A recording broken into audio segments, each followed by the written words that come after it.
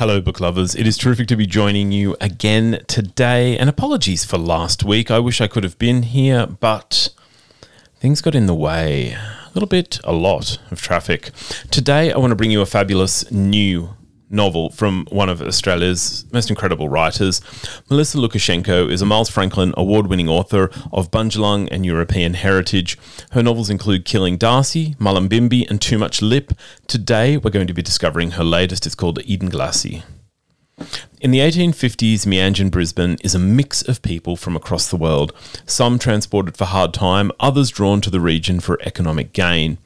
Since the invaders arrived, the local Yagara people have viewed them with suspicion and curiosity, unsure whether they might ever be able to regain their ancestral lands.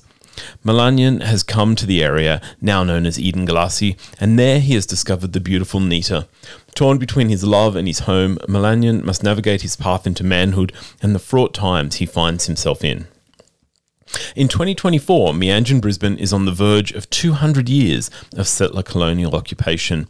That might mean more to Granny Eddie if she wasn't stuck in the hospital waiting for whatever it is these doctors do.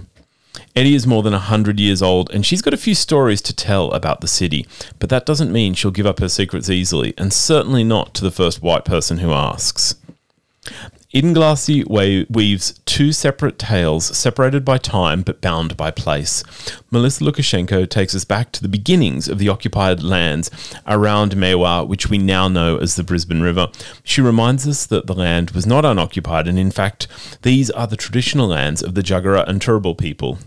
Against the backdrop of struggle for dominance, we meet Mulanyin and Nita. What follows is ostensibly a love story set to the rhythm of a land that is poised for violence.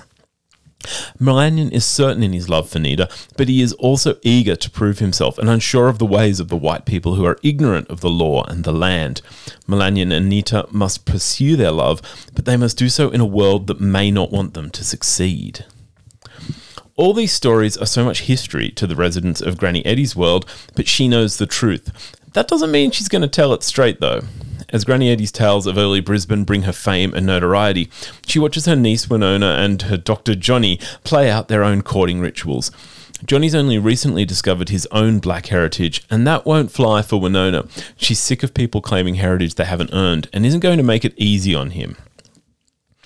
Edengalssie is thought-provoking, disarming, and at times hilarious novel. Through the contrasting narratives, Lucashenko effectively overthrows simplistic views of earlier colonial interventions and reclaims the story on behalf of the people whose land was stolen.